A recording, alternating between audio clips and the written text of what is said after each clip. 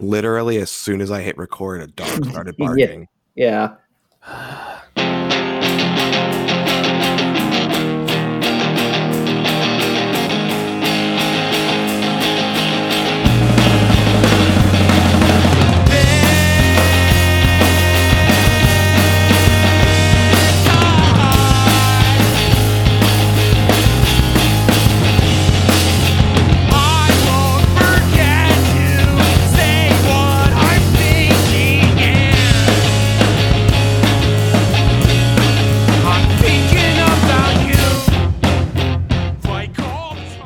Hello, everybody, and welcome to the third episode of Chicography. My name is Dan. I am joined by Matthias and Josh. Hello. Hi. Yeah, how do you want to do the intros? I have... No, I'm fine with that. Okay. Leave all of this in. All right. Sweet. Less editing for me. Let's see. We're going to be talking about our third show. Not Chikara's third show, but our third show, 2003 Aniversario event from St. John's Auditorium in Allentown, Pennsylvania. Kicked out of the Wrestle Factory. But still in Allentown. Still in Allentown, yes. The commission didn't run them all the way out of town, just out of the zoning area. We had a run-in from St. John's saving Chikara. Yes. Thank you, St. John. So one of the first things I want to say is we have Bryce Remsburg as referee for the first time here. Yeah. Ring announcer up until this point. Ring announcer no more, yeah. Yeah. I think this is an interesting show. It's an interesting show to come back to because, as you mentioned, this isn't even the first show of 2003. There are a fair few ahead of this. So a lot of the stuff from the show is paying off, stuff that we haven't seen. Yeah, it's like a grudge match, and I had no idea that they had faced before. Oh yeah, but they did. I know the match you're talking about, and they literally have singles matches on the 4 shows prior to it. It sort of feels like in a lot of ways, a lot of the big storyline feuds in Chikara up to this point are basically these two guys having matches. You know, we have a Blind Rage DJ Skittles match where they have 3 or 4 singles matches before that. Private Eye versus Phantasmo, same deal. So it's kind of interesting to be dropped in the middle of this. This is also our first look at pretty much all of the second class, some of the third class, all of whom had debuted in the interim between the second 11th Factory Volume 2 and this show, which is on Chikaratopia, but is not on IWTV. So luckily for me, I have basically spent about a used car's worth of money on old Chikara DVDs. So I'm watching these 2003 shows on DVD, which might lead to minor miscues. I don't know how different the version on Topia is versus the version I watched. I bet it's very similar. There's very little production around the presentation of this show. Is there weird audio on the overhead cameras for you, or yes. was that just yes. Okay. Yes. Oh God, it was awful. If there's a reason why this show isn't on IWTV, maybe that's it. It's luckily they try to avoid going to that quite often. I think they probably knew there was a problem, and so.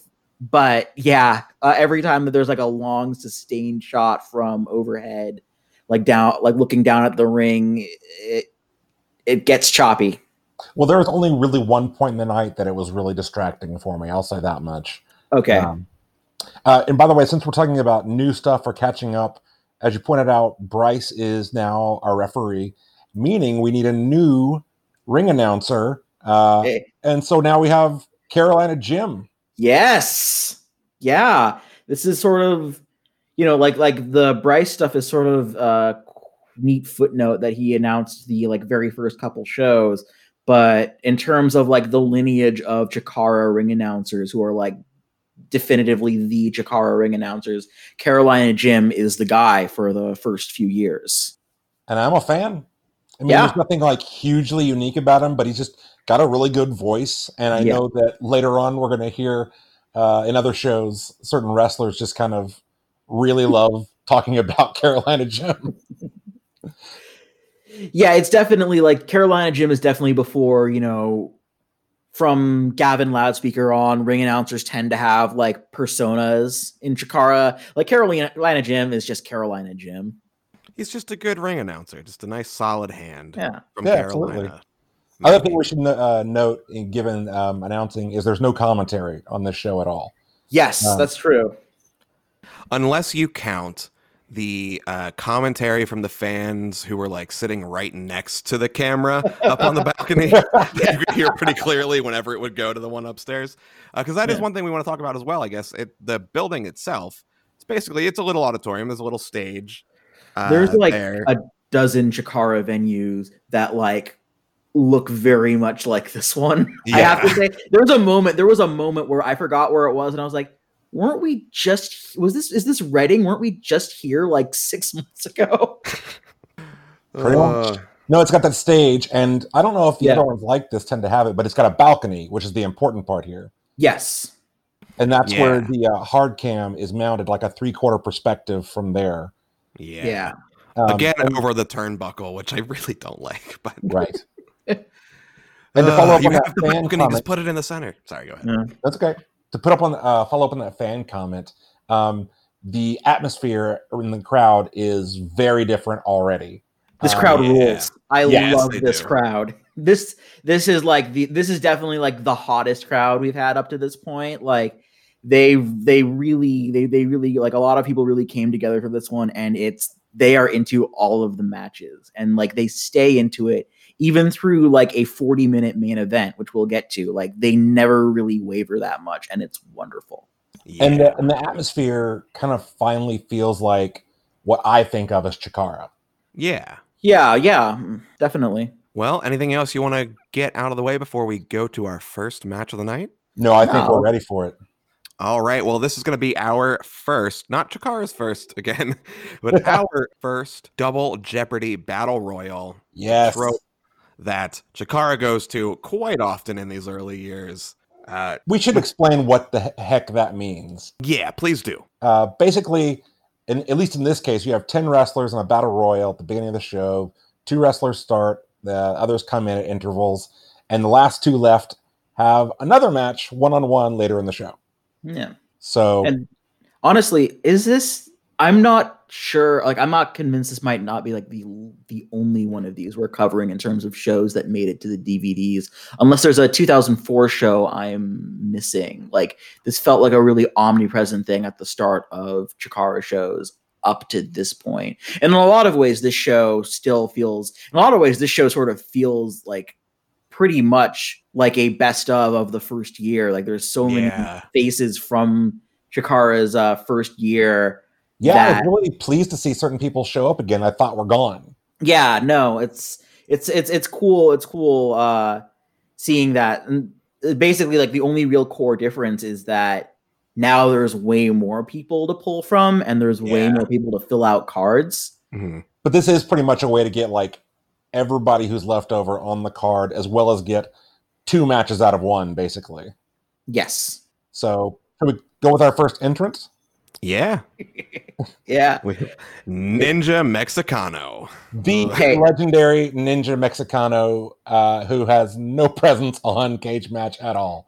Yeah, correct. No, Ninja Mexicano is he has very big I can't remember. I think it was Kato was the member of the Orient Express in the WWF who was just Paul Diamond under a mask. Like he very much has that kind of energy. He comes out. He's one of 2 people on the show who has that energy. Yes. Yes. Yeah. So one little thing that I just think is a neat footnote for me personally, and maybe no one else.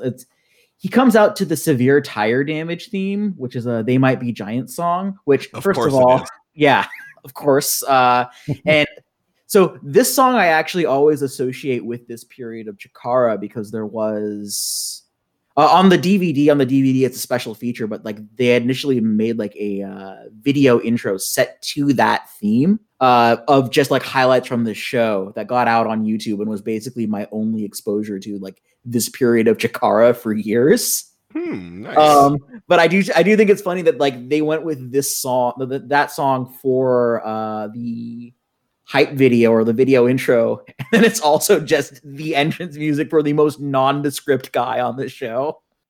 Well, he had a very sparkly mask. Yeah. And this is, I'm dead certain, our only glimpse at Ninja Mexicano. But the next guy coming out, we're going to see a whole lot of. Yes, we are. For the next few shows. Yeah. And that is? That's the one and only Lester Crabtree of the Senior Assault Team, coming out to one of my all-time favorite Chikara themes. It's a version of I'm Getting Sentimental Over You by the Glenn Miller Orchestra, I believe. That is just about the least threatening song in existence. Imagine like people in World War II slow dancing to this. Yeah. That's just straight up what it is. I do have to say, while we're on the subject of the Senior Assault Team, if you go back, if you search out on the Chikara website on archive.org, if you get to the right version of the roster page, you'll get a link to the Senior Assault Team's AOL page, like in-character AOL page. It's absolutely amazing. It will be linked to on our Twitter account. Lester Crabtree has a blog where he just writes about the old days. Oh my God. All I will say about that is watch out for the commie bomb. And if you don't know, you'll know when you go to our supplemental materials for this podcast. Oh. So he gets into the ring. And hurts his back getting into the ring. Yeah. After he puts his walker aside. Mm-hmm. Mm-hmm. And he just yells out, "What am I supposed to do?" As though someone just grabbed him and said, "Old man, go into this match." What now? Just very amazing. I'm always happy when someone's like in a match and they don't really know the objective of it. Like Orange Cassidy in a ladder match. I think I literally only just like from watching this battle royale a second time realized like, yeah, there's definitely shared DNA between Orange Cassidy and Lester Crabtree. Oh, like, definitely. Not in Chikara canon. The shared DNA in Chikara canon is someone else entirely. But in terms of like approach to wrestling and wrestling style, it's there are some moments in this match where it's just like eerily uncanny. Oh yes, very much so. Speaking of dancing earlier, we get some ballroom dancing to start off the match after a couple arm ringers. We do. That's how you do it, old school proper grappling. Yeah. That's Lancashire style right there. Ninja Mexicano has no idea what's happening at this point. Yeah. Yeah, I think all of it, I think any offense Ninja Mexicano gets is just like karate chops. Mm-hmm. Is that right? It's pretty basic. Yeah, and by the way, he was wearing, I guess, like a gi. Yeah. I thought it was a bathrobe at first. The ubiquitous Chikara bathrobe. Yes. But then Lovebug comes out. What's his nickname, Matthias? He is the chubby chick magnet. That's right. The chubby chick magnet Lovebug comes out. He's the next participant in the match here. And he and Ninja Mexicano just kind of like, oh, should we team up or something? And then Lovebug just tosses Ninja over and he's gone. Lovebug's reaction to seeing Lester Crabtree for apparently the first time is very good. He's just I think to the referee, I think to Bryce, he's like, "Hey, what's up with Grandpa?" Yes. But yeah, no, it's Ninja Mexicano is sent back to parts unknown. Akron, Ohio, probably, or like Sammamish, Washington. We also get to see, by the way, Lester Crabtree run the ropes. Yeah, which is a pretty great bit in of itself. But yeah, then pretty shortly on we get our next entrant, and Josh, I imagine you were very excited to see the next entrance in this battle royale. Very excited, and then shortly disappointed. Oh, really? Oh. It just wasn't the same. That's all. Well, yeah. So up next is, and the first time I missed his like new Chikara nickname at this point in time, but it's the impeccable Matt Weasel Brock Singleton. That's what it I did was. not Okay. catch I heard the weasel part. That's all I had. Yeah, the first time I missed it, but I rewatched. Yeah, because most of these matches I watched about a week ago, so I wanted to sort of freshen myself at least on the Battle Royale. And yeah, it's the impeccable Matt Weasel Brock Singleton. And yeah, a year ago, he felt like a lot more of like a jock, like like you know, yeah, like a more straightforward wrestler. It feels like he got injected with like Mitch Ryder DNA or like superstar Shane Hawk DNA in the interim because he is definitely a lot more weaselly now than he was the first time. He was pretty weaselly to begin with. He was funnier about it. Well, he was more of like a it felt like more like a meathead type of weaselly. Now he's a lot like sneakier and a lot more like over the top. He does try to So first of all, okay. Lovebug gets dumped out somewhere around this time. Yeah, Brock pretty much immediately dumps him out, and he lands hard on his like neck and shoulder on the apron of that ring. It did not look pretty. Which is the pony ring that they're still using. Yeah. Yes. Despite the fact that they have plenty of space above the ring now. Yeah. Whole extra story, but yeah. But yeah, and then so he Brock Singleton does sort of go back to his jockeyer roots by like he wants to do some amateur wrestling with Lester Crabtree. Right. Yeah. And then my notes I see it says, "Oh, hey, it's Dragonfly." Right. I was surprised to see so many of these people show up 1 year later. I did not think that would be ever again in Chikara, but so far everyone, short of Lester and Ninja, is a return. Yeah, this would be Dragonfly's first appearance for Chikara of 2003. It's his last appearance for Chikara of 2003. Like, he hadn't been on a show since October of 2002 per cage match.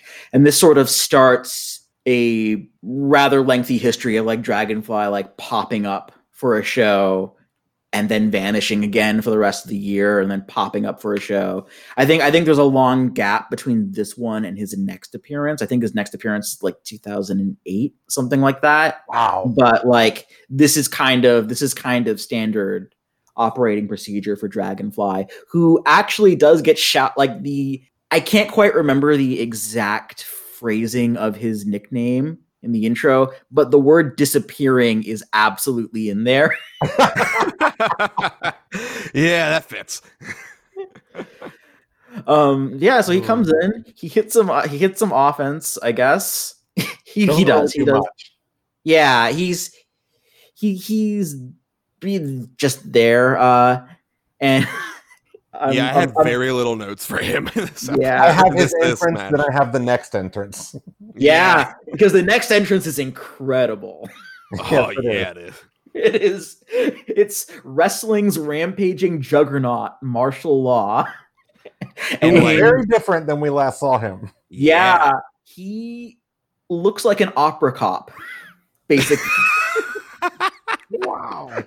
He has like he looks like he's in like the Spaceballs version, like whatever the like parody of Spaceballs would be, like one removed from Spaceballs itself. He's got like a big cape, and he's got like a plastic like see-through like face guard helmet face shield thing.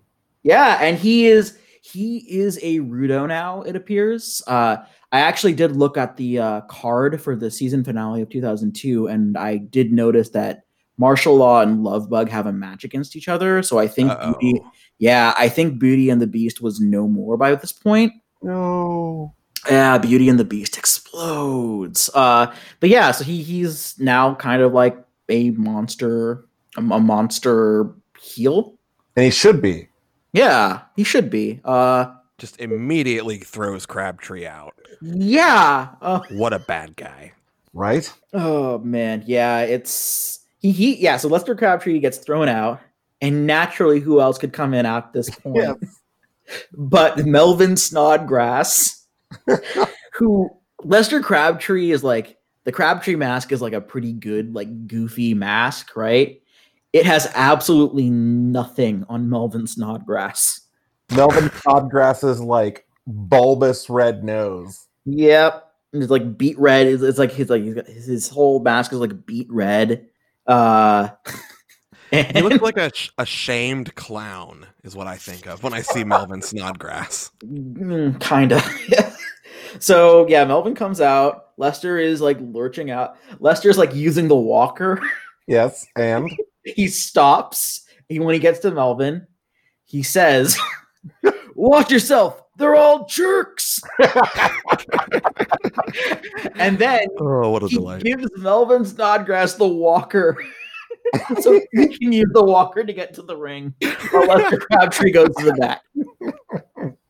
I love the senior assault team so much. I'm so glad that these shows are on Chikaratopia, so we have a reason to cover them. Because there is at least one more senior assault team match from this year that's on one of the shows we'll cover that I cannot wait. I think I know what you're talking about. Yeah. Yeah. Yeah. Anyway, Up next. Oh, sorry. Go ahead. No, yeah. I don't think there's anything major that actually happens in between the entrances for a while. Yeah, a lot of this match is kind of just people pairing off in corners and punching each other. Yeah, it's kind a battle standard battle royale. Yeah. Yeah. I think there's like some neat novelty. I honestly kind of was hoping that the structure of the match would just be someone new coming in, dumping the person who was in the ring with Lester Crabtree. Yeah. And then that just sort of repeating for longer than it did. Yeah, because I thought of that as well when it was happening, and it happened for like the first two. Yes. Come on. Yeah, keep this going. And then no, he's just dumped out by the riot cop. Yeah. It ends up being a shorter battle royal than most I've seen. It's pretty short, yeah. And then, well, I mean, they kind of have to save as much time as possible for the main event on this one. So anyway, he's not a kid anymore. It's Mike Cruel. Mike Cruel, yeah. I didn't make that connection. Yes, of course. Wow. Right. Where was I? Did you forget that we watched one of his matches on this? No, I knew we had seen him, but I forgot that he was Kid Cruel or right. Cruel. Yeah. No, yeah, he is now the master of the Juji Gatame, Mike Cruel, and I have nothing to say about like. Oh, at some point, I think Martial Law maybe grabs Melvin Snodgrass by the nose on his mask. That was funny, but I can't quite like. Now my mind sort of blanks out in between this entrance and the next one because the next one is a lot of like entrance, wrestle, elimination, entrance, wrestle. This next one breaks that up a bit, though. Yes, it does. I'm very happy about this next entrance. Although I should say at this point, Brock eliminates Dragonfly and then the entrance. Yeah. Okay. Because right before the entrance that I know you're talking about, Dragonfly goes for like a top rope crossbody. Brock just catches him and just throws him over the top rope. Like, don't exert yourself, Dragonfly. It's been 7 months. Like, don't worry about it, buddy. Brock Singleton's got you covered. Go collect a check. See you in 5 years. But yeah, the next entrance is one that I have been so excited for. Yeah, it's the debut of and straight up, it is straight up the Chikara debut of Jolly Roger. Yes. And someone in the crowd is not happy to see him. Someone boos very loudly at Jolly Roger showing up. They do, and I love it. And I did a watch through a long time ago that you two both knew about, and I didn't get all the way through, but this was definitely in there. And at this point, did not understand Jolly Roger, but having seen what he ends up doing later, I stan Jolly Roger. Jolly Roger is definitely one of the great like characters of this period of Chikara, who's not actually anymore. I used to think of him as specifically being like only associated with that period. He still kind of is, but like the wrestling is fun stuff that happens later. He actually weirdly becomes like adjacently very important to certain things that happen over the course of the shutdown and immediately after. But like here he's just like this great, like, this is the, like, it feels weird to say, oh yeah, this is the cartoon character period of Chikara, because Chikara has always been bright and vibrant, but there's like bright and vibrant, and then there's like Jolly Roger and like the roster cartoons around this time period, which we don't see for the Battle Royale, but like you do see for the match intros. Yes. They all look like Cabbage Patch Kids. Basically. Yeah, with like just very bright colors, and like I always think of like Jolly Roger, like especially as being part of this time period. And it's neat seeing him come out and, you know, do a lot of the, like, thinking about it now, I guess in terms of like a guy who comes out and does dancing offense, I guess he was kind of the first. That's another Chikara staple right there. That's true. Was he yet called the Party Pirate? I don't think he was called the Party Pirate in this intro. I couldn't hear exactly what Caroline and Jim said about him, but like it didn't appear that he was the original Party Pirate here. Okay, gotcha. But yeah, no, it's... Yeah, as much as I love him, he doesn't end up doing a lot here, but good to see he's here. Yeah, he does do a test of strength with... I didn't write down specifically who. I said a test of strength with two beefy men. Oh, I've got that. The Beefy Boys. Yeah. Martial Law and Brock Singleton. Yep. Yeah, and then he starts having fun with it, and they get rid of him. But that is jumping ahead in time, because the final entrant for this match is Reckless Youth. That's right. And Melvin Snodgrass was eliminated in there, too. Oh, yeah. Yeah, I think like at the same time Jolly Roger comes out, basically. Right. Another Brock elimination, I think, there. Yeah. Brock Singleton has a really fun time in this match. No one's having more fun being in this match than Brock Singleton is, other than maybe Jolly Roger. Like, Brock is just like dancing around a lot, or like posing. He's mouthing off to the crowd as per usual with him. He's having the time of his life, like being like the supporting character, like villain of this battle royale. Right. But he eliminates Snodgrass, and then, as you said, Reckless Youth comes out. And next note that I have is that Jolly Roger does the spot you're talking about. It's kind of a break dance thing where he grabs both their arms and then like send the energy over via the test of strength. Yeah. Yeah, he had like one arm from each of them in a test of strength. Yeah. And then tried to do the little wave, but I kind of just looked like he was convulsing. It wasn't a good idea to start with. Yeah. like and it didn't why end would well. you do that? But yeah, you know, eventually we get down to what? It's Cruel, Reckless Youth, and I think Brock Singleton is the third guy in the final three. Eliminates both Marshall and Brock right after that.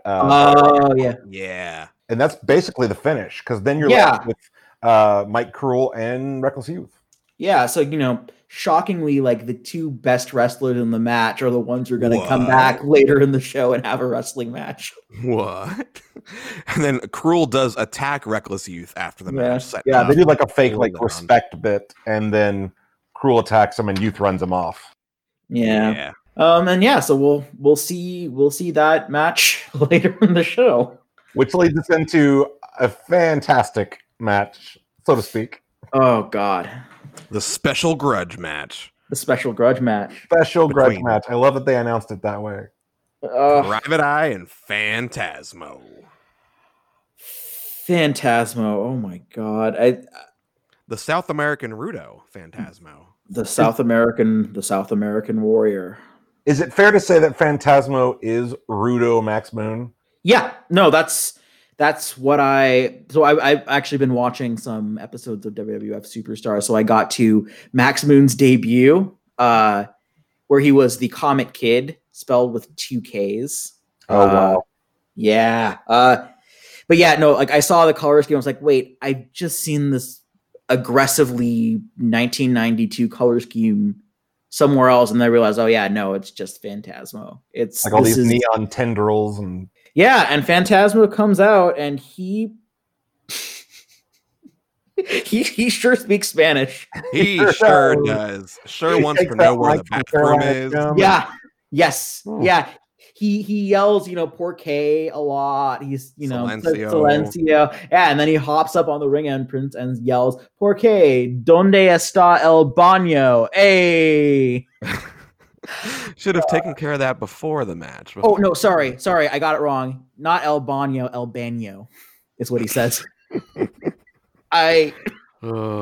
Super authentic Mexican wrestler or South American wrestler. South American wrestler. And, Yeah, South American. I don't know who this is. So he has a cage match that stretches out past Chikara. So hard to say. But I definitely was not filled with confidence in the authenticity of Phantasmo. Probably best he's not around. It's anyway. His opponent is another character, a character I associate explicitly, like only with this period of Chikara, is Private Eye. Yeah, the undercover agent of justice, Private Eye. Complete with the Hall & Oates entrance theme. Yep. The crowd. This is where I think I fully realized. Oh yeah, this crowd's going to be great. Is that they clap along with the clapping part of Private Eye? Yes. Yeah.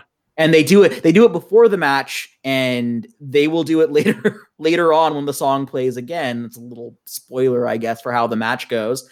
But yeah, they've seen Private Eye enough, or they just love the song enough that they're like, yeah, no, this is what we do when Private Eye comes out. And I should point out, I correct me if I'm wrong, Private Eye looks different than I remember him here. I don't know if his head is different, but he's wearing a black overcoat, which I think of the trench, and maybe I just made that up. Yeah, it's been long enough that since I've watched Private Eye matches that I can't quite remember what his entrance gear typically looks like. This is definitely like, in terms of the most Chikara look, like the most like, oh yeah, no, this is anything can be a wrestler. Yes. In Chikara. I think I remember, like, as a kid, like seeing the Chikara roster page for the first time, and like the moment I saw Private Eye's like photo and like roster like doodle, I was just like, what am I looking at?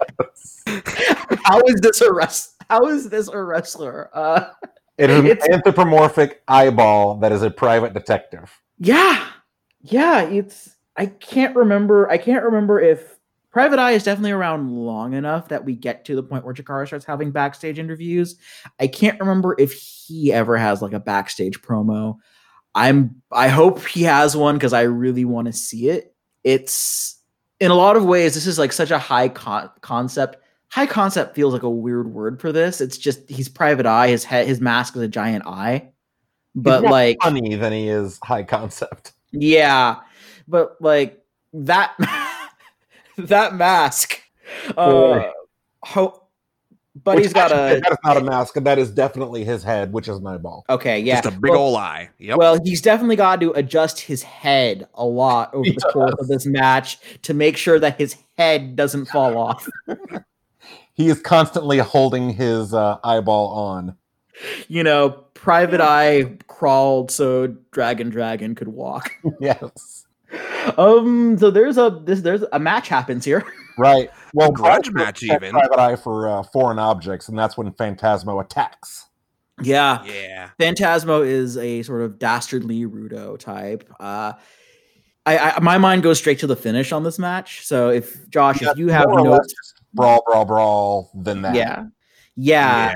It's 4 minutes long. It's a 4-minute long grudge match. That's how you know it's serious and they really hate each other. Is that they leave it all in the ring. True. Until they go outside the ring. Yep. Which is where the turning point of the match happens, and the camera doesn't actually catch it all that well. Yeah. Was there some sort of powder thrown? Right. Yes. So this is what I replayed it like 5 or 6 times to try and get a full sense of it. I'm guessing Fantasio is a different. It's a wrestling magician from 90s WWF. But like, let's be real. If someone told you like sight unseen, like that Fantasio had wrestled a match in Chikara, you would believe it. Oh yeah. Yep. It's weirder that he hasn't, quite frankly. But yeah, so knuckleball Schwartz. Yeah. Rey de Voladores 2021. Book it. But yeah, so Phantasmo, like, I'm guessing, grabbed some powder from somewhere. I wouldn't be surprised if this powder has come up before in one of the like 5 matches they have before this. Because it feels like a payoff to a storyline. Yeah, that's exactly what I thought. I was like, I Yeah. bet this happened. Yeah, so it's I like think they had 3 matches before this. Right. Private Eye won the first 2.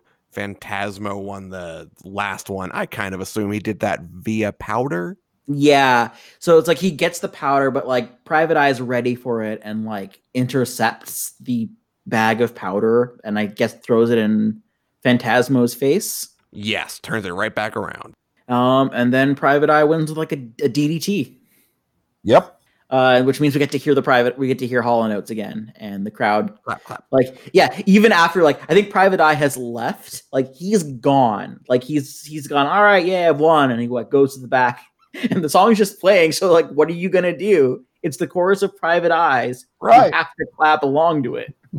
Well, I don't know if it's during that moment or not, but something I took a note of is after he loses the match, Phantasmo shoves Bryce, and Bryce shoves him right back.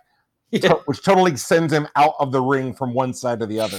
Oh man, this is not the last we're going to see of Phantasmo over the course of this podcast, and I'm looking forward to another glimpse of Phantasmo. Speaking of people we're looking forward to seeing many times. Yes. Oh my God. Yeah. Oh man, it's The best nickname in Chikara. Well, we have Phenomenal. we have a winner picks the loser's entrance music match. yes. This is another payoff to like a feud that was like a series of matches over the prior shows. Like I'm guessing this match is basically the plot of Trolls World Tour. I think. Okay. I haven't. It? Please, I haven't. no. Yeah.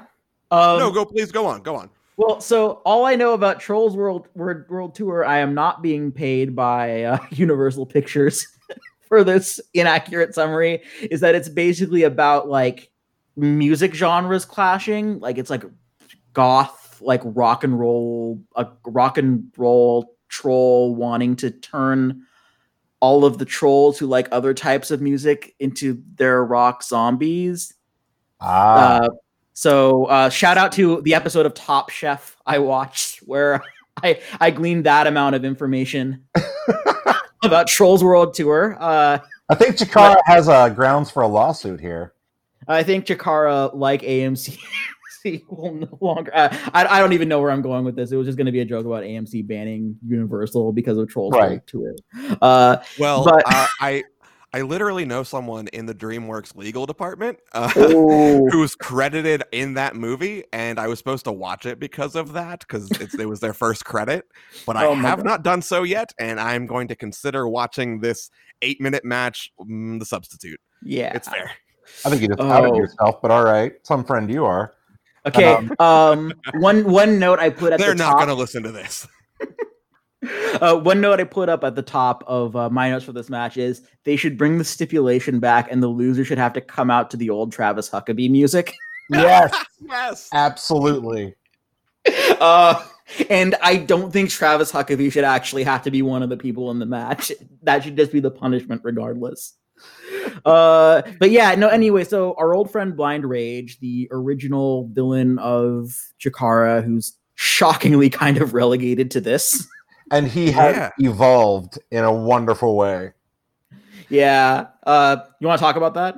Yeah. So not only does he look a little like Jerry Only with the haircut and a little bit of makeup, he now has the full skull paint. Yeah. And more importantly, oversized claw hands. Yes. Yeah. I wasn't sure if he was going for like an Edward Scissorhands or like a Freddy Krueger. Yeah. But they're still hands, like individual fingers. Yeah. This is those claws are definitely like a thing I associate with Blind Rage, so it's like neat seeing him come out to that. But so he's here. He's on this match, and he's got DJ Skittles. DJ Skittles. DJ the Skittles. rapping ruffian with a sweet tooth, DJ Skittles. DJ Skittles comes out and is immediately loudly booed. Which is, look, I love that Chikara crowds tend to like paint within the lines. They like to cheer the goodies. They like to boo the baddies. Sometimes it's really great when they stray from that. And DJ Skittles coming out to loud disapproval from like 4 or 5 guys is incredible. Yeah, his nickname, we have to go back to that. The rapping ruffian with a sweet tooth. What a differentiator. My God. It is important to say here, DJ Skittles, if you took him completely out of context and time period context, you could perceive him as being like a riff on John Cena. He is absolutely Dr. of Thugonomics John Cena.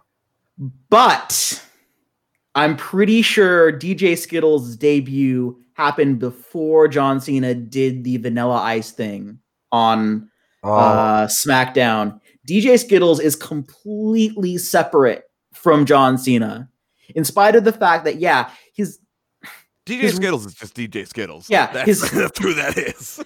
Yeah, there's a John Cena parody in Chikara lore. That guy's coming up in a couple of years. This is not that. DJ Skittles, his name is DJ is in his name. He's not a DJ. No. He's a rapper. I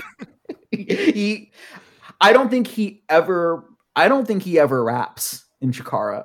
Well, and let's not gloss over the fact that he spells Skittles with a final Z. Of course he did. Everyone who was listening knew that.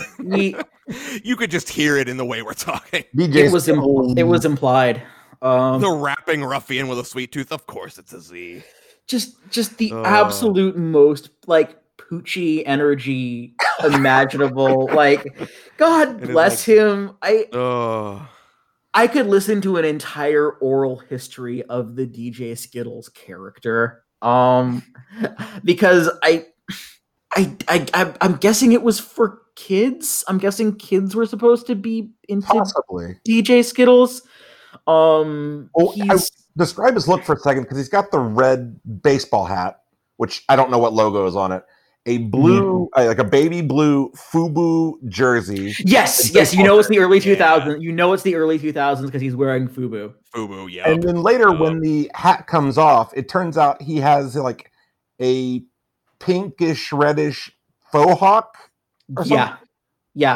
I love that his roster cartoon is like all bright colors and like he looks like a what's that one like gum that's like it's like the zebra is the logo? Fruit Stripe. Fruit Stripe. He basically has Fruit Stripe like packaging hair in the cartoon, but I feel like at some point some like cooler heads had to prevail. Like, no, we can't make him do this. You get one color, choose. No, you only have to do one color. We're not going to make you do all of them. We're not going to like have you like spend 3 hours doing your hair. We're not going to make it so like you're going around in public with your hair like this. Or maybe he tried that and it just came out brown. Yeah, I feel like I've seen a 2002 DJ Skittles match. I think it might be on their best of, but I can't remember what his hair was like then. But yeah, so it's DJ Skittles. It's a member of certainly the most famous member of the second term of the Wrestle Factory. Okay. Oh yeah, most definitely not Eddie Kingston or anything. No. Not Jigsaw, not Bryce. No. Nope. No. It's I mean, you know, he is number 1, 2 is not a winner, and 3 nobody remembers. Yeah. It's DJ Skittles, he's number 1. Right. Oh. So should we get to the match? I guess, yeah. Yeah. So Rage blindsides Skittles during his entrance, and the bell gets going right away. All that talking we just did, those are the thoughts that go through your mind in about 10 seconds before he gets blindsided. Yeah. Yeah, I don't have like I don't really, Josh, if you really want to take point on like the what happens in terms of the move structure, all of my notes are just like DJ Skittles starts a clap, those same men loudly boo. Basically. And it's, I mean, honestly, like just to give you a picture of the match, it's a brawl. Yeah. Starts off with a lot of like knife edge chops and punches, things like that. Yeah, it should be said. I actually like this is the best match on the show up to this point. This match has a lot of really good energy to it. It feels much more like the culmination of a feud than Private Eye versus Phantasmo did. It feels like these two men do not like each other. They don't like the music that each other listens to. It's a tale as old as time. Goths versus kind of rap. We don't know. Candy Cola versus Radio Disney, I guess. Like if a management company invented a rapper. Yeah. No, I think that's really the problem with DJ Skittles is he feels extremely. I buy that this is what Mike Quackenbush thinks rap sounds like. Yeah, that's what it is. He is half Joe Camel and a third Fonzarelli. Absolutely.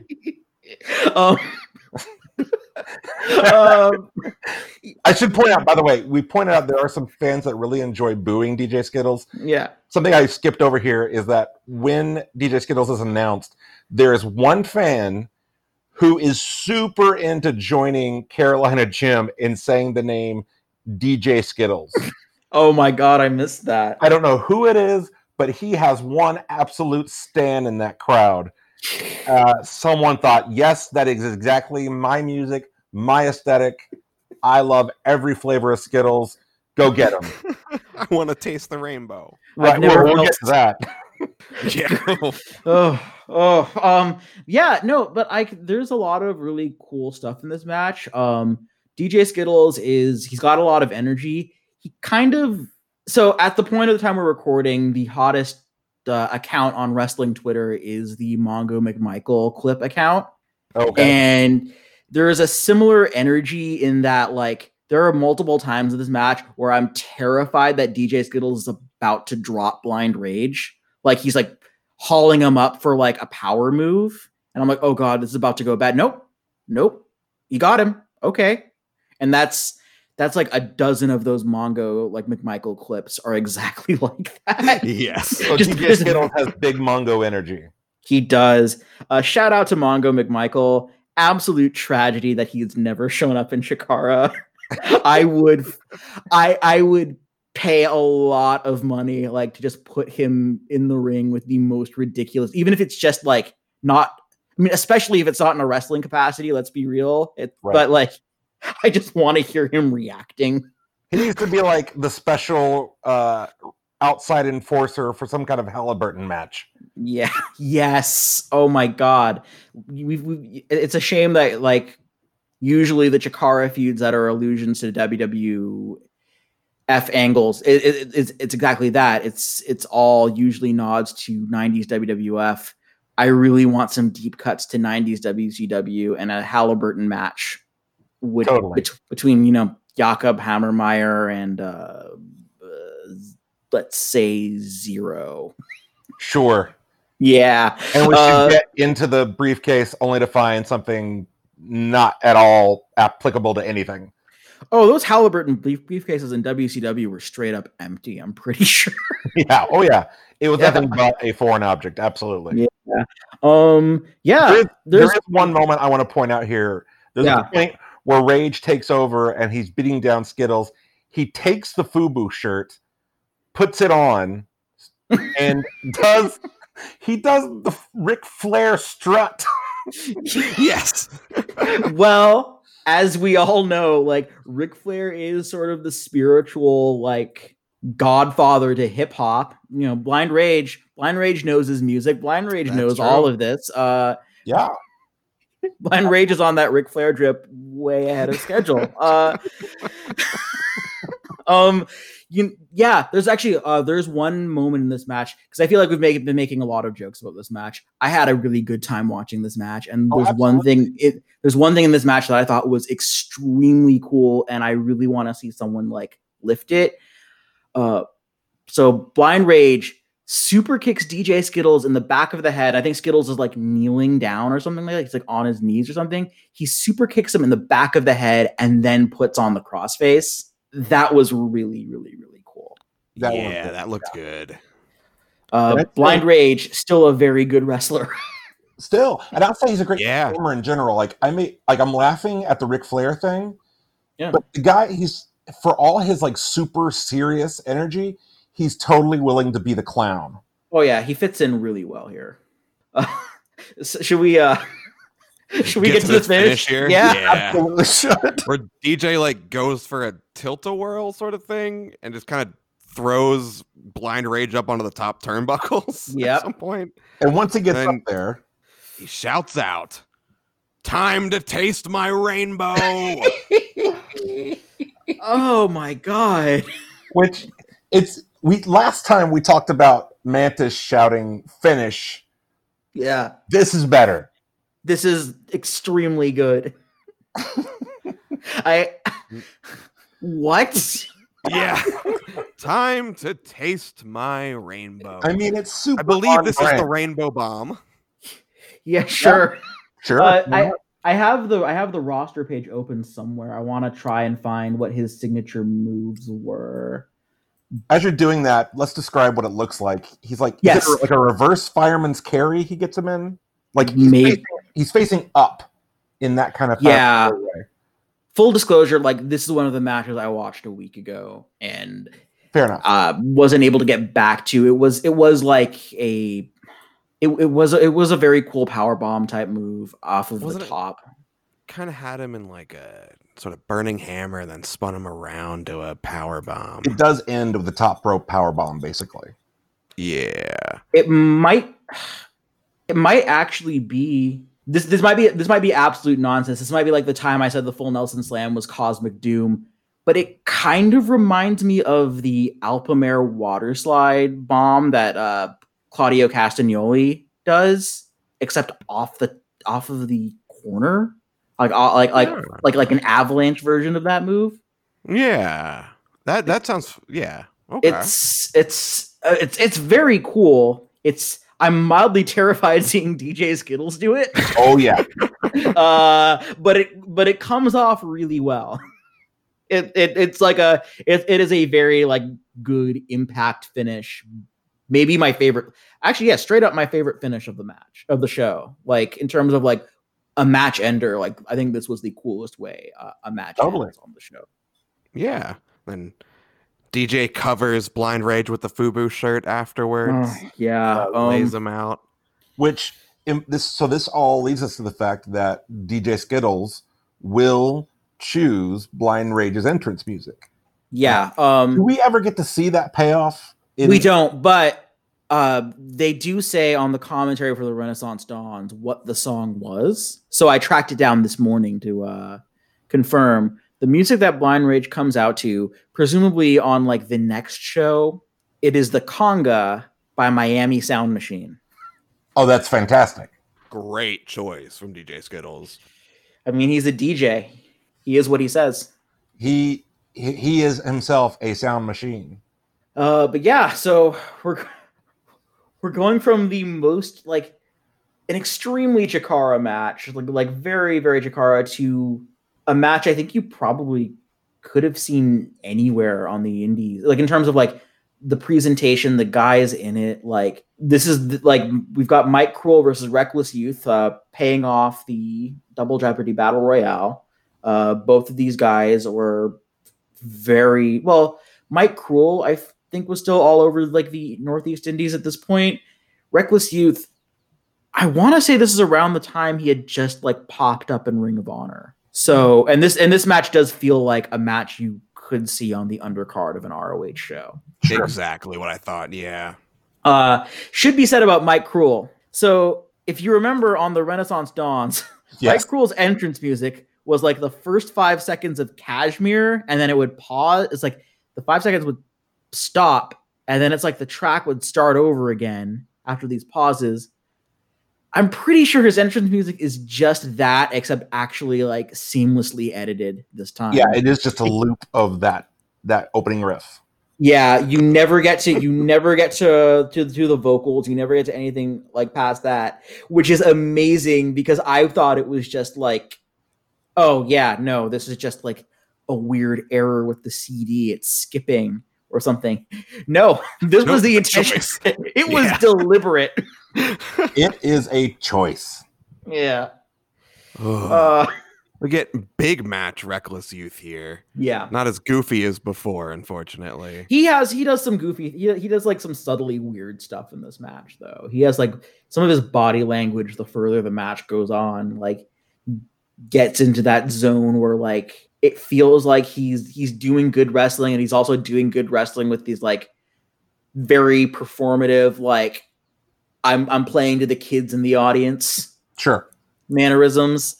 One thing that happens in this match, someone throws a streamer while the match is going on, which is around that time period, there was definitely a running gag about American indie wrestling fans, is that like they loved throwing streamers, but like people who watched Japanese wrestling were always like, you're throwing it at the wrong point in time. They'd throw it like the moment the wrestler hit the ring, or like not when the ring announcer was announcing them, if they hadn't already done that beforehand. Right. There's one thing. Yeah, and that's one thing. And like, frankly, like the reality is, with a lot of ring announcing, like in America, like in the States, like they're not doing the like ring announcing when both participants are in the ring, and like, right. But that's one thing. It's another thing to throw a streamer while the match is going on. Yeah, nothing particular has happened. They just happened to throw a big blue streamer. Yep. I was fascinated by that. Yeah, when I went to the ROH tapings in like Baltimore when they were doing all their TV tapings there, definitely saw some like super drunk people get thrown out because they kept throwing streamers during the match. Luckily, it only happened one time here. Yeah. Speaking of weird things fans do, right as this match starts, it starts with like a headlock and a lockup, really basic stuff, like a lot of matches do. And one of the fans, I'm presuming it's someone sitting right by the hard camera up in the balcony, shouts, "Do some cool stuff." The most impatient fan I've ever met. Yeah, I thought they had, it was like kind of standard indie opener, but it was done. It's a good like, all things considered, like I think I had more fun watching DJ Skittles versus Blind Rage, but like if you were asking which of the two between that and this was the better match, I would say it's this. Because at no point was I like worried that something was about to go terribly wrong during this. It's a perfectly cromulent match. Yeah, cromulent is a great word. Is whatever like the like cromulent with like a very happy inflection to it. Like, oh yeah, this is cromulent. Yum yum yum, cromulent. Yeah. I'll say also in the match, Youth does a really great frog splash. He's got an amazing frog splash. Yeah. So that's kind of what I've got up to the finish. Yeah, for the finish, what I have written down is in all caps, Mike Cruel is an absolute cad. Yes, he is. Because he just like he just cheats to win. Yeah, he cheats to win. Is there a particular move he hits before he cheats? I don't think so. I know there was a cutter off the top from Reckless. Cruel got his foot on the ropes after the pin there, and then a couple minutes later, Mike Cruel steals the win. He pins him, and then gets his feet on the middle rope there. Well, specifically, he gets one foot on the second rope and another on the third rope. Yeah, it was a little awkward. Which I actually enjoyed. I don't find it awkward. I thought that is extra effort. Yeah. There you go. Yeah. Yeah. But yeah, so I honestly like very surprising that Mike Cruel won this match, frankly. Right. And Mario, and he beats one of the co-founders. Yeah, and I don't actually. I looked through a lot of the results. I don't think Reckless was really around much at this point. Like, I know on the shows up to that point, there's at least one or two Don Montoya matches, including the one against CM Punk for the season 2 premiere. I can't remember seeing a lot of Reckless Youth's name, but even still, like, especially for like the anniversary show, you'd expect Reckless Youth to win.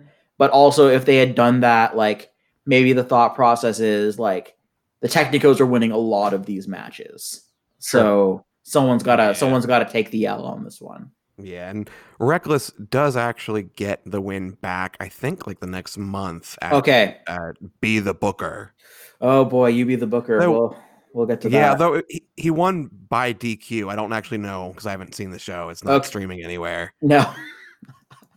It's it could be they were basically just planning on doing a lengthy series of matches between the two. But yeah, Mike Cruel wins. And now we're on to, I think in terms of the runtime of the show, I think you get to about the 55-minute point here. Right. Yeah. And the rest of it is just this main event. It's the tag team extravaganza. And let's go down the teams. Yeah, well, let's do this. Let's try and do this by order of entrance, I think. Absolutely. Because this is a stacked main event. This is actually, I think, being like real about it, I think this is one of the most ambitious matches Chikara ever did. It is. Because it's everyone in this match other than one guy has only been wrestling for either a year or like 7 months.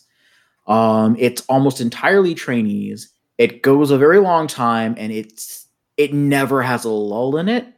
Yeah. So I just want to say that about this match is right off the bat. Like, I remember this match being long. I don't remember this match being like as extra as it is. It's very, very good. But yeah, so up first we have the conundrum of Rorschach and Jigsaw. Which means we're getting our first look at like baby hyperactive Rudo Jigsaw. Yes. Which is my personal favorite Jigsaw. Yeah, like shout out to Jigsaw, an amazing Chikara wrestler who at certain points of his tenure is like an interesting, complicated character. In terms of like Jigsaw as a personality in wrestling, this year, the Toxic Trio year, like 2003 to like early 2004, I think he's just incredible to watch as a character. He's hilarious. Yeah, Toxic Trio is like my favorite Jigsaw era. Yeah. Yeah. Oh, that's a little before now, or a little after this. Little after this. There is a match that like the three of them, Jigsaw and the Wild Cards, who we will talk about in a minute. They do have a trios match together on one of the 2003 shows. They're listed as the Toxic Trio in like the blurb on the Chikara website, but that could just be retroactive. Like, I don't know if they were really considered a unit in the way they would be later on. But yeah, so the conundrum come out. Shout out to Rorschach, who I think tends the opposite of hyped. Yeah, Rorschach tends to, I think, get like lost in the sands of time a bit. Like he's around a lot for the first couple of years. He's actually one of the most frequent nostalgia names in terms of like guys coming back for one-offs up until the shutdown angle. But in terms of like him as a character, he's one of the more straightforward guys.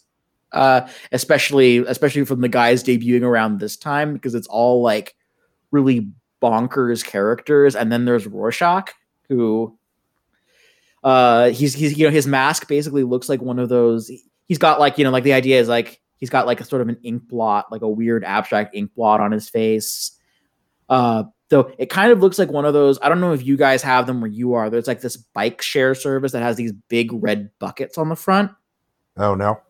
Yeah. Well, I wish I could remember the name of it, but it's like, because it kind of looks like bike handlebars and then that big bucket on his face to me, and I couldn't unsee it. Well, so that's what I see. Something different in a Rorschach. Yeah, that's true. But yeah, so that's the conundrum, and then out next, the wild cards, baby. Oh yeah. God, the wild cards. They come out and they literally have playing cards. Yes, I forgot. They're throwing them at the fans, yes. And they have like squiggly playing cards. They're not normal playing cards. They're like weird. They're like shaped like tildes, basically. And they come out to They come out to Jack of Speed by Steely Dan, Yes. which I can't imagine they were the ones who chose that song for them. Maybe I'm wrong. Maybe they too are big Steely Dan fans, and it's not just Quack. But that's a very Mike Quackenbush song choice. And Yes. it should be said, it works very well for them. It does. Like, it's a weird juxtaposition, but like, first of all, this is also our first look at one of the best things about the wild cards is that every time they come out, they spend about 4 minutes just ragging on the crowd and wandering around and making fun of fans. And they are both like Eddie Kingston and Blackjack Marciano, who I haven't said by name. Blackjack Marciano is wonderful.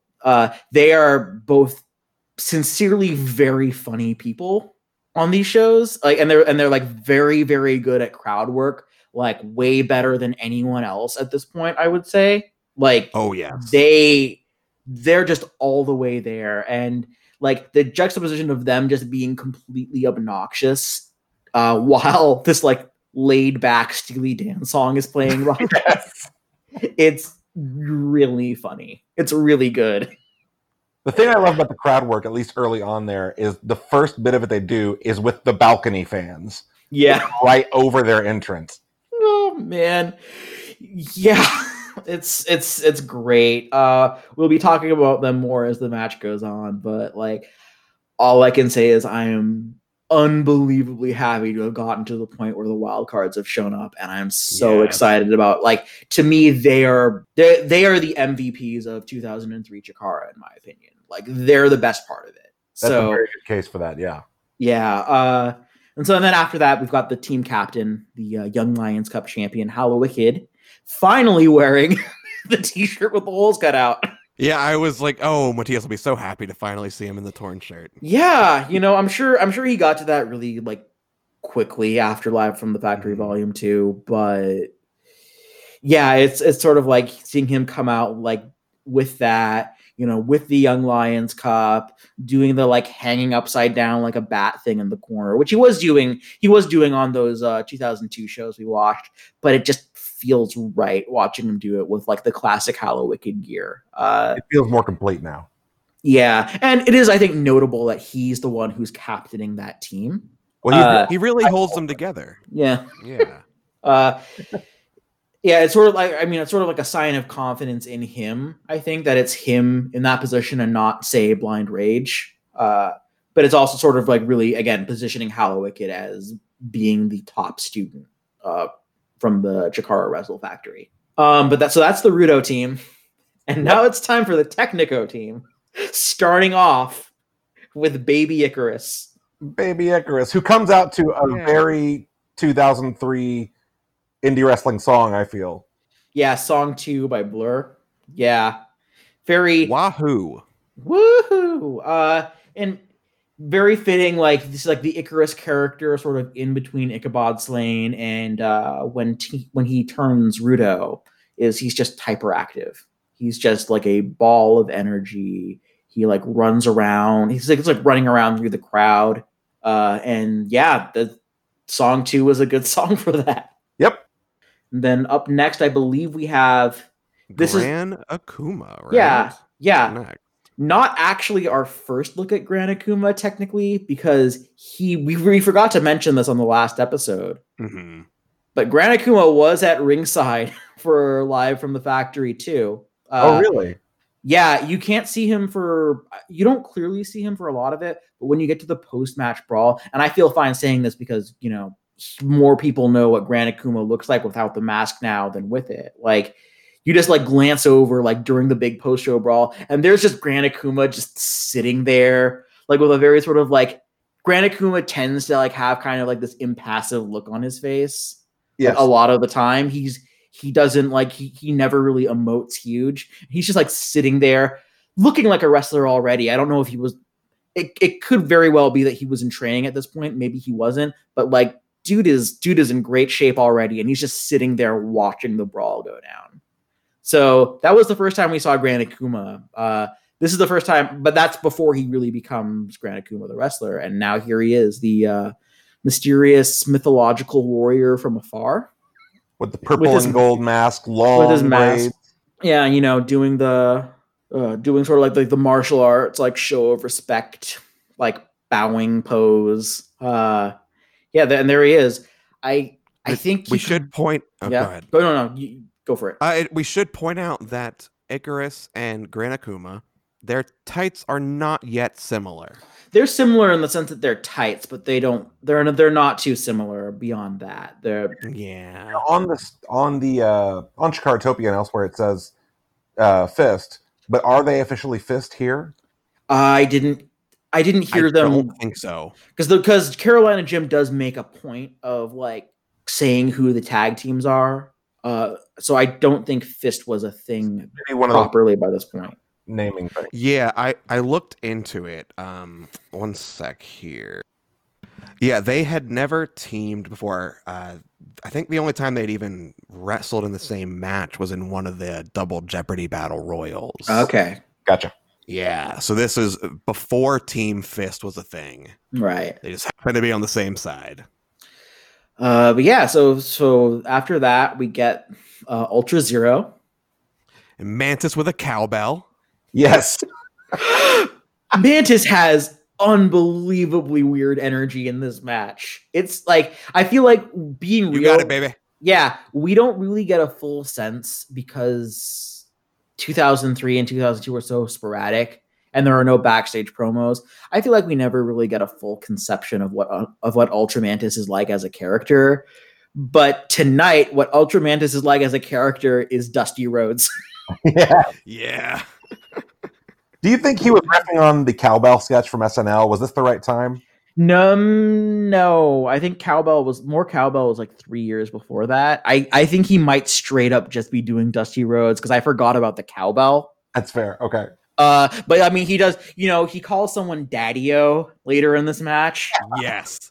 Oh, we'll get to that because believe me, I wrote that down. Yeah. And meanwhile, Mr. Zero no longer looks like a serial killer. Yeah. Yes. He no longer haunts my nightmares. Thank you. I'm glad that the mask finally made it in the mail. Yeah.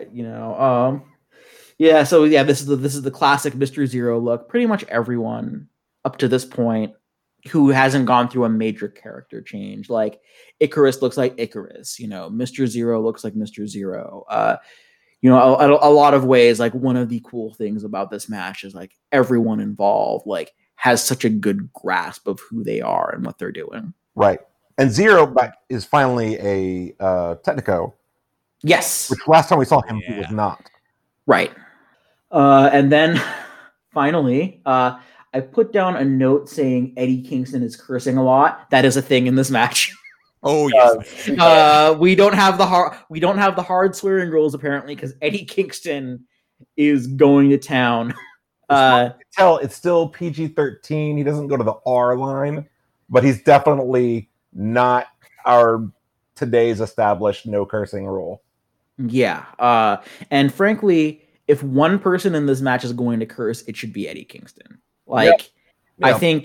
I think one of the great things about this match is that like Eddie Kingston is so obnoxious, and like the fact that he's the one who's just cursing up a storm is wonderful. But yeah, finally we have the author of Headquarters, Mike Quackenbush. Yeah.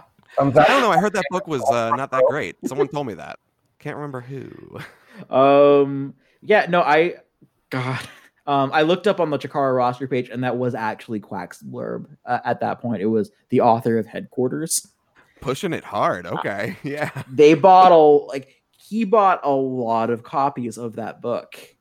Well, I'm the proud owner of a copy of that book, and I'm pretty sure, like, I think he said he still like found a couple spare copies last year or something like that. I think that came up somewhere, but like they had a lot of copies of Headquarters to sell. Well, something I learned today, and maybe you already knew this, through a whole separate means. I was watching his Till We Make It channel.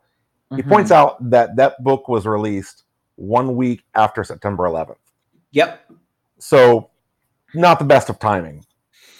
Yeah. It's also, God, I like Headquarters. I read it. I had a good time reading it. Kind of wild that he wrote an autobiography of himself in 2001. Yeah, how old was he at this point?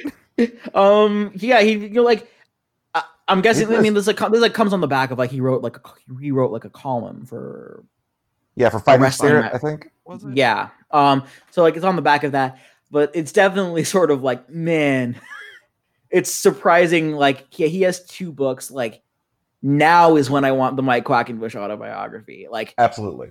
and we won't get it, but like very much like I bet there are a lot of stories from the intervening time. And to be fair, there are some stories in that Headquarters book that are wild. Like some stuff that like it is very surprising. There's a ping pong match at like an embassy between him and like an Iranian diplomat or something like that. Okay. Like, yeah, it's that's I read this book. I read this book like 10 years ago. But like, yeah, Headquarters by Mike Quackenbush. It's probably on like Kindle. It's probably an ebook, right? Yeah. Go buy it, everybody. The author of Headquarters, Mike Quackenbush, is the captain for the Technico team in this 10-man tag. And then after he's out, we get formal introductions for everyone involved. And that takes, I think, that whole section is a good chunk of this last match. It's like at least 10 minutes. Yeah. Yeah. I think introductions take about 10 minutes in part because of the wild cards. Yeah. About half of it. Yeah, the Rudo's entrance I think was longer than at least one of the matches on this show. Yeah, it for sure was like, I bet if you ran like literally from when Steely Dan started and when it ended, like it's probably very comparable to the Private Eye Phantasmo match. Not that I would change anything. No. No, it was perfect. No. I love the wild cards. Believe me, I can watch the wild cards heel on a crowd and not wrestle for 20 minutes, and we literally will do that. In the next season. So the match starts. My first note is Eddie Kingston hypes up Blackjack Marciano to go wrestle Icarus. He does a lot of that, of like being in the corner and hyping up the other guy. Yeah. Oh man. Yeah. Does anyone else have like detailed notes on like the structure of this match? Because I mostly just wrote down like my favorite bits and pieces. Well, I noticed first of all that the crowd is immediately really hyped here. Yes. More so than any other point of the show. They're already all in. Yeah. Yeah. I thought particularly for Ultra Zero. Yeah. It seemed like they were like real hype. And I don't know if it was just, Mantis had a cowbell. He was yelling. I don't know if that was it, but yeah, they were just super excited to see them. Well, and Zero was like the original sort of like breakout character from the first 2 classes. Like that's the character that grabbed a lot of eyes. So I wouldn't be surprised if like that's the student that people were most excited to see. Very possible. Yeah. Well, also historically worth noting, the first 2 people to start off for the match are Mantis and Wicked. Oh wow! I didn't even put that together. That's a good footnote. That's a really like interesting bit of knowledge. At some point early in this match, we get the return of the arm crank spot. That's right. Starting out with being done to Icarus, which I was like, yes, I was right. Yeah. I knew that he took it a lot. Yeah. But this time he's taking it like as the baby face, like setting up because it's Blackjack Marciano is like bringing the arm over to Eddie Kingston, and he does that for like 2 students. He does that for Icarus, and he does that for someone else, and then he tries to do it to Quack, which is a bad idea. Yep. So Quack reverses it. Blackjack gets his arm pulled out of his socket, basically, and Quack is a very good Bugs Bunny type. Like he was such an instigator in this match. It was great. He's very, very funny in that role. Like, and he does a lot of really good in like the fallout when the Rudos realize they have been bamboozled. You know, I think he points at like Eddie Kingston when Blackjack is like, upset about it, and he's like fighting with Kingston over it, and Quack yells, "It was his idea!" Yes. Which works. Yeah, it's very funny. Yeah. Something I want to point out right before that happens, speaking of Icarus, it was so weird to me to hear a big Icarus chant. Yeah. I know that's not the only time he's ever been Technico, but it's so jarring for me. It definitely it's always weird when he's a Technico, I think. Even always. Yes. Just because we associate him so much with being like the worst in the world character. He has a clean back right now, so not all the way. Yeah, no, there's some wings, I believe. The wings are there. Yeah. But it hasn't gained a life of its own yet. It is not yet sentient. No. Shout out to Icarus. So at some point here, like fairly soon after that, I think time is sort of, it could be soon, it could be 5 minutes later. Quack and Black, it becomes Quack versus Blackjack Marciano. Yeah, I know what you're talking about. Yeah, and it starts out as like fun comedy wrestling, and then it gets really good out of nowhere. Like it just suddenly becomes, again, Blackjack Marciano is like, to me, the biggest what could have been in Chikara history because he's so unbelievably good in terms of like major figures. He just straight up, when he's done with wrestling, he's done with wrestling. But like the 2 years we get of his matches on these shows, like he's all the way there. He's a good wrestler. He's a hilarious comedy guy. Like his reactions to stuff are just very unique. And we'll get a lot of really good like Blackjack Marciano reacting to things over the course of the next few shows. He's so good. And yeah, when he and Quack like really start like turning up the heat and like seriously wrestling, it's as good, I think, as anything you'll see outside of like the very, very best Chikara matches. I really love watching them wrestle each other. Well, and this match goes through several shifts in tone, and so far, like you said, it's been a lot of comedy, also some story, a lot of like descent between the conundrum and the wild cards. Yeah. In fact, Wicked even has to make them all shake hands at one point. Yeah. And then do a little group hug. Yeah. Or a prayer to Niles Muldoon. I don't know. It was one or the other. I think it was the former. But you know. But once you get to that spot with Quack and Marciano, it does pick up and go a whole new direction. And that's the thing about this. Yeah, and that, like you're saying, it weaves between serious and comedy so much, right? But like the thing I noticed about this match, first of all, there are two things that I think. One thing that I was expecting from this match, because usually you see it in matches like this, is that like people will pair off with each other and they'll mostly be wrestling each other throughout the whole match. That doesn't really happen here. Like the combinations of wrestlers keeps changing. It moves around a lot. Yeah, it's not just like Hollow Wicked wrestles Mantis and then they both tag out and the next two guys come in. Like, they really mix it up a lot. And also a thing that like doesn't really happen in this match, there's not really a prolonged like beat down of one Technico, which is what you'd expect, sort of like a long let's build up the heat before the big tag. They never go that route. I don't know. Icarus to Icarus? No. I mean, maybe it was only like 5-10 minutes, which in the case of like a 40-minute match, is not really that long. But I thought they did some like face and peril stuff with like Gran Akuma. A little bit. Akuma takes a big spot from King. He does, but it's not like.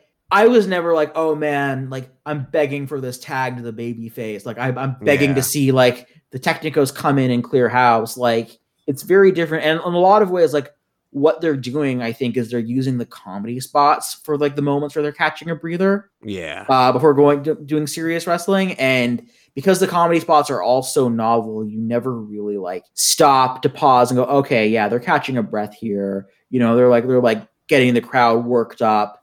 It's just all action or like big, like unique comedy bits. You go from one form of really good entertainment to a different form of really good entertainment. Yes.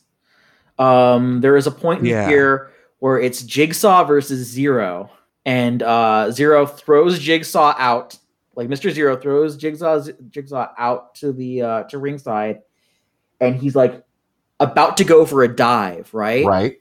He's like running to the match, and then he stops midway. He like goes off the ropes and stops in the middle of the ring, and the camera pans back over, and Jigsaw is like halfway down, deep in the crowd, much too far for Zero to dive on him. And it is a hilariously understated joke that like I'm surprised you don't see a little more of. They're really sort of making use of the fact that there's like a big entrance aisle. Or like a big aisle dividing the fans, but like the fact that Zero has to stop his dive because it's literally impossible to do is very funny. At some point, the wild cards like bail out to just go peel on the crowd some more. They start throwing fans' hats around, which is a thing they will do a lot. And they go pick on like one specific at one kid. point, did they all? Yeah, the kid in like the Bad Religion shirt or something. Yes. Yeah, I think that was right after because like. One of the Conundrum were outside, and then Quack like slapped him on the back and blamed it on the other Rudos. So there was more dissension amongst them, and Hollow Wicked had to like get back in. And I think he blamed the kid in the crowd. Yeah. So then they all started bullying that kid, and that's why they're like throwing his hat and stuff. Oh, yeah. So great. Like, and that's such great like. You know, the relationship between performers and spectators on Chikara shows are always, you know, it's great, like playing along, like escalating the joke, building on it. It's really good. It's really funny, like crowd work where, you know, on those first two shows, aside from the most seasoned performers, it's sort of like the crowd is there and the wrestlers are in the ring, and the two don't really meet all that much. But now the crowd is its own entity that is a character and part of everything. Yes. Some point around this midpoint of the match, Ultramantis does a corkscrew arm drag, which is ridiculous. Like, there were a lot of cool lucha arm drags. Yeah. And then sometime shortly after that, we get at least the first recorded, like the first one we can see, like iteration of the Kinchan jump, which is the spot. It's the bit where one person spins around and then does a jump, like a little hop, and everyone else in the match does it as well. Yes, except did you notice there was one person who did not? There's one person who doesn't do it. But yeah. Andy Kingston is looking out. He's jaw-jacking, I think, to that same fan that they were bullying. Yeah. Or like completely just like, no, screw that. He seems like he's more disgusted by it than anything else. Yeah. It's like, no, I'm not doing this. Like sort of further cementing him as the biggest Rudo of the match. I will admit that I had that bit written down, and I was going to ask because I honestly didn't recognize what just happened.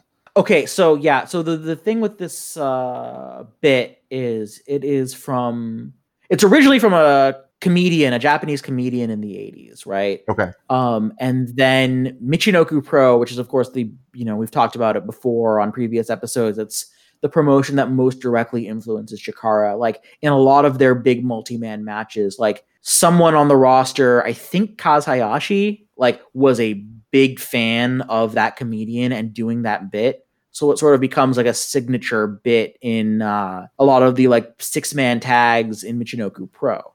And so Quack being a big Michinoku Pro fan, like I'm assuming that's where like it goes from that to suddenly appearing in Chikara. Gotcha. Where it will turn up a fair few more times, most notably in King of Trios 2011, when actual 90s Michinoku Pro guys are at the tournament. Gotcha. Yeah, it was interesting. So it sounds like we're saying this is something that everybody, even in character, was all in on. Yeah, it's like the joke is that like no matter like everyone has to do it. Okay. See, I wondered at first if it was like something akin to something we'll see later, like the invisible hand grenade.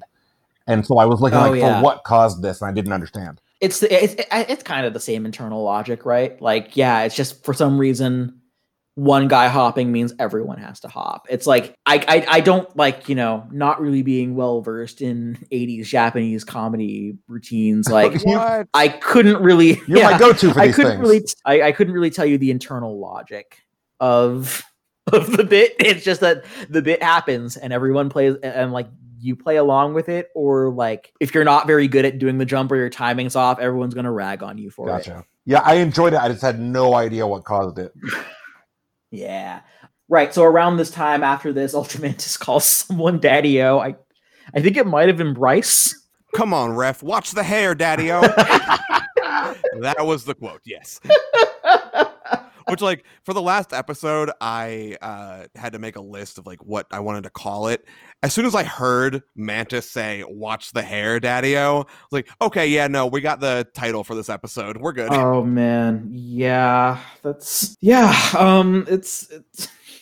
it's Yeah, great. just a lot of really fun, like innovative sort of offense. You have like I think it was Conundrum and the Wild Cards all like holding hands to let someone jump on to them, and then they like threw them up in the air Yeah. onto a prone opponent. It's almost like a 5-man anthill in a way. Like it's Yeah. it's like it's everyone but Jigsaw like doing the thing that they're tossing him up in the air and then they're just letting him splash down for a near fall. Yeah, I wrote just like several great spots that happened in this section. One being actually kind of worried me, where Kingston hits a release German to Akuma, and he lands like square on his head. Right on his noggin. Yup. Oh my god. Yeah. You can definitely tell that Eddie has always been a fan of like 90s All Japan. Oh yeah. I mean, I'm going ahead in time a second, but just because you brought that up, so I don't forget, he does do the Exploder 98. Yes, he does. Oh my god! And there appears to be an explosion sound effect that plays. Yes, like no one reacts to it, but it is the loudest, thunderous sound. So I'm wondering if that's in post. I think there is. I believe so. Yes. There is down the line. There is like Jakob Hammermeyer doing the World Star Punch. I believe there is at least one time where he does that, where a sound effect is put in for when he gets the World Star Punch. So I guess that's sort of the precursor. Same energy. Yeah. We get some chain submission spots here. Right. We got a chain submission spot that leads into another chain submission spot because that's how over the top this match is.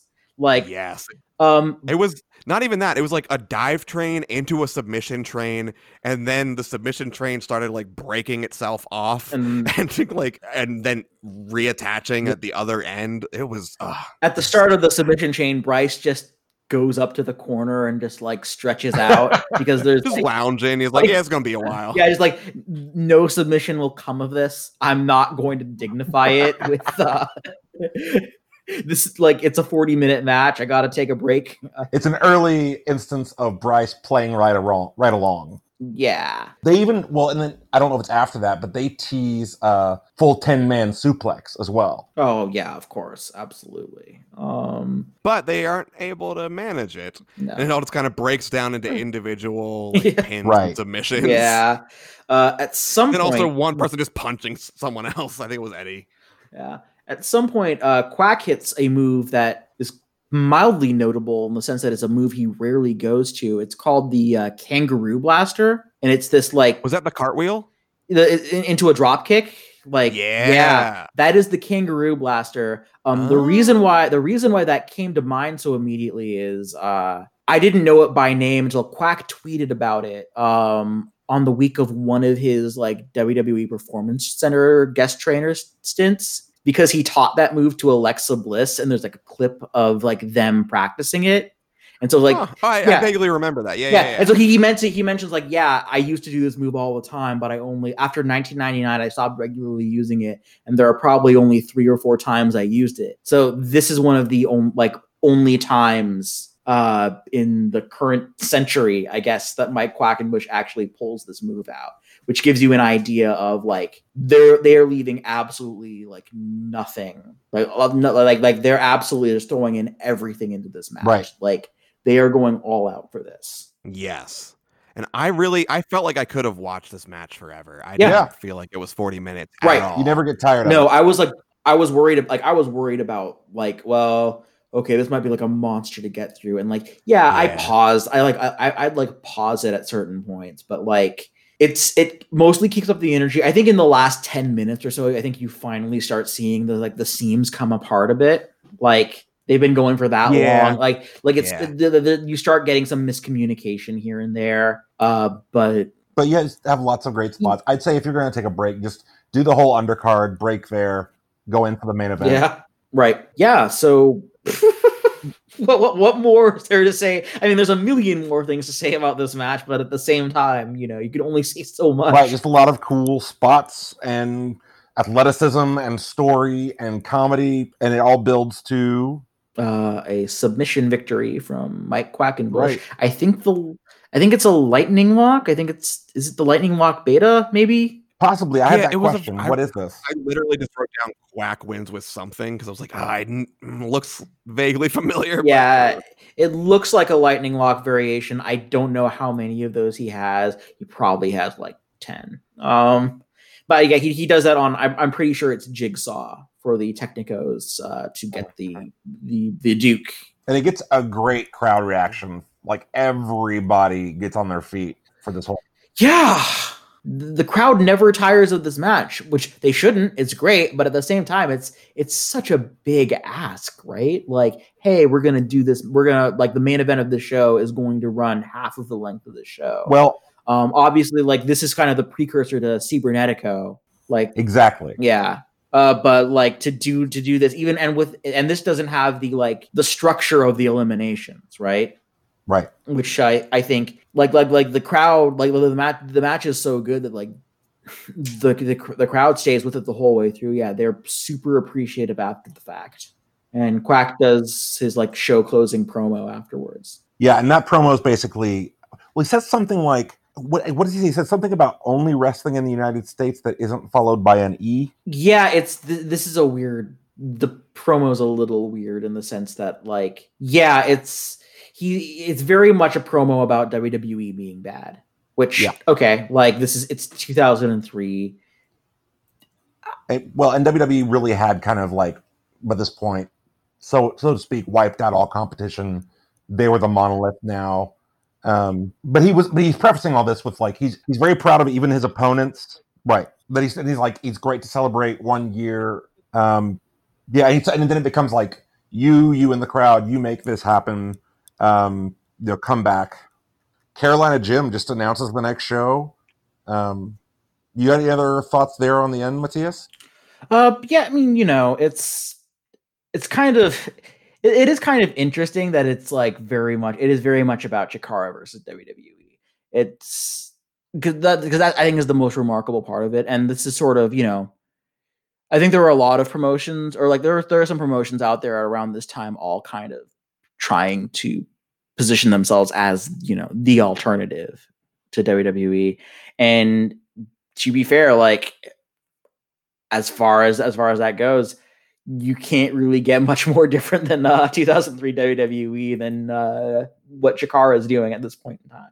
So, oh yeah, absolutely. Yeah. So I think we're probably all in agreement about match of the night for this. Easily, the main event was so great. Definitely go out of your way to watch it. Even if you're not watching the rest of the show, you should watch the rest of the show because it was still a lot of fun. Right. Yeah, I think it comes up about an hour and 5 minutes into it, something like that. Or if you're watching on a browser, it'll show you where. This is just must watch. Definitely go out of your way to check this one out. Ugh, it was so much fun. I could have watched another, half hour of this, honestly. Yeah. Well, and besides all the action, it's also just cool to look in retrospect at all these different careers and where they were then. So, but yeah, I think that's it's basically a one match show, but in a good way.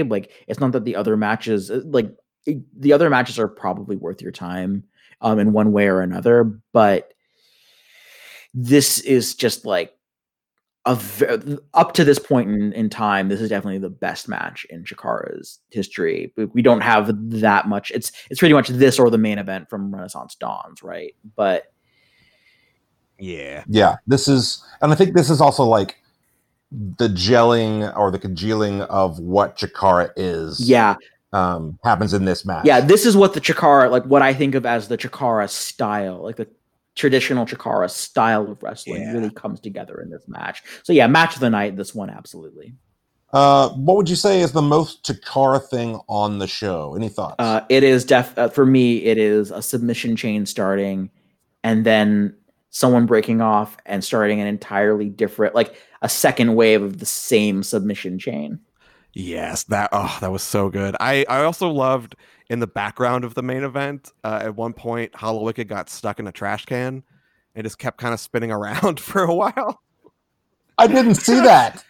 I love just like the I also little didn't see moments that. like that in Chikara shows. So I'm sure like Yeah. the fans in that little section were loving it, and I was loving it. But yeah, just Yeah. not at all part of the main Right. series of events there.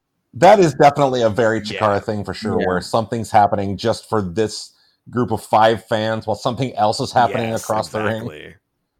What about you, Josh? Of those two, I'd say it is one of those two. But I will have to go ultimately with the submission chain because it's so classically Yeah. Chikara. It's an image you see repeated over and over in different iterations, and this is probably it's the first time I think that we see them build upon the idea. Yeah. Definitely. Yeah. And that will continue to be a thing for years to Yes. come. I have a special award I want to give out. I don't know if any of you do. I'd like to give an award for the best blow off to a feud, the best ending of a story. And I'd say, Oh, that's good. We had a lot on this, the grudge match, and yeah, go ahead. yeah, we have the winner picks the loser's music. We got the special grudge match. The double Jeopardy kind of bookend some stuff, and certainly in the main event, my favorite blow off to a feud is the story of Chikara versus Allentown. They have been, and Quack talks about it in that final promo.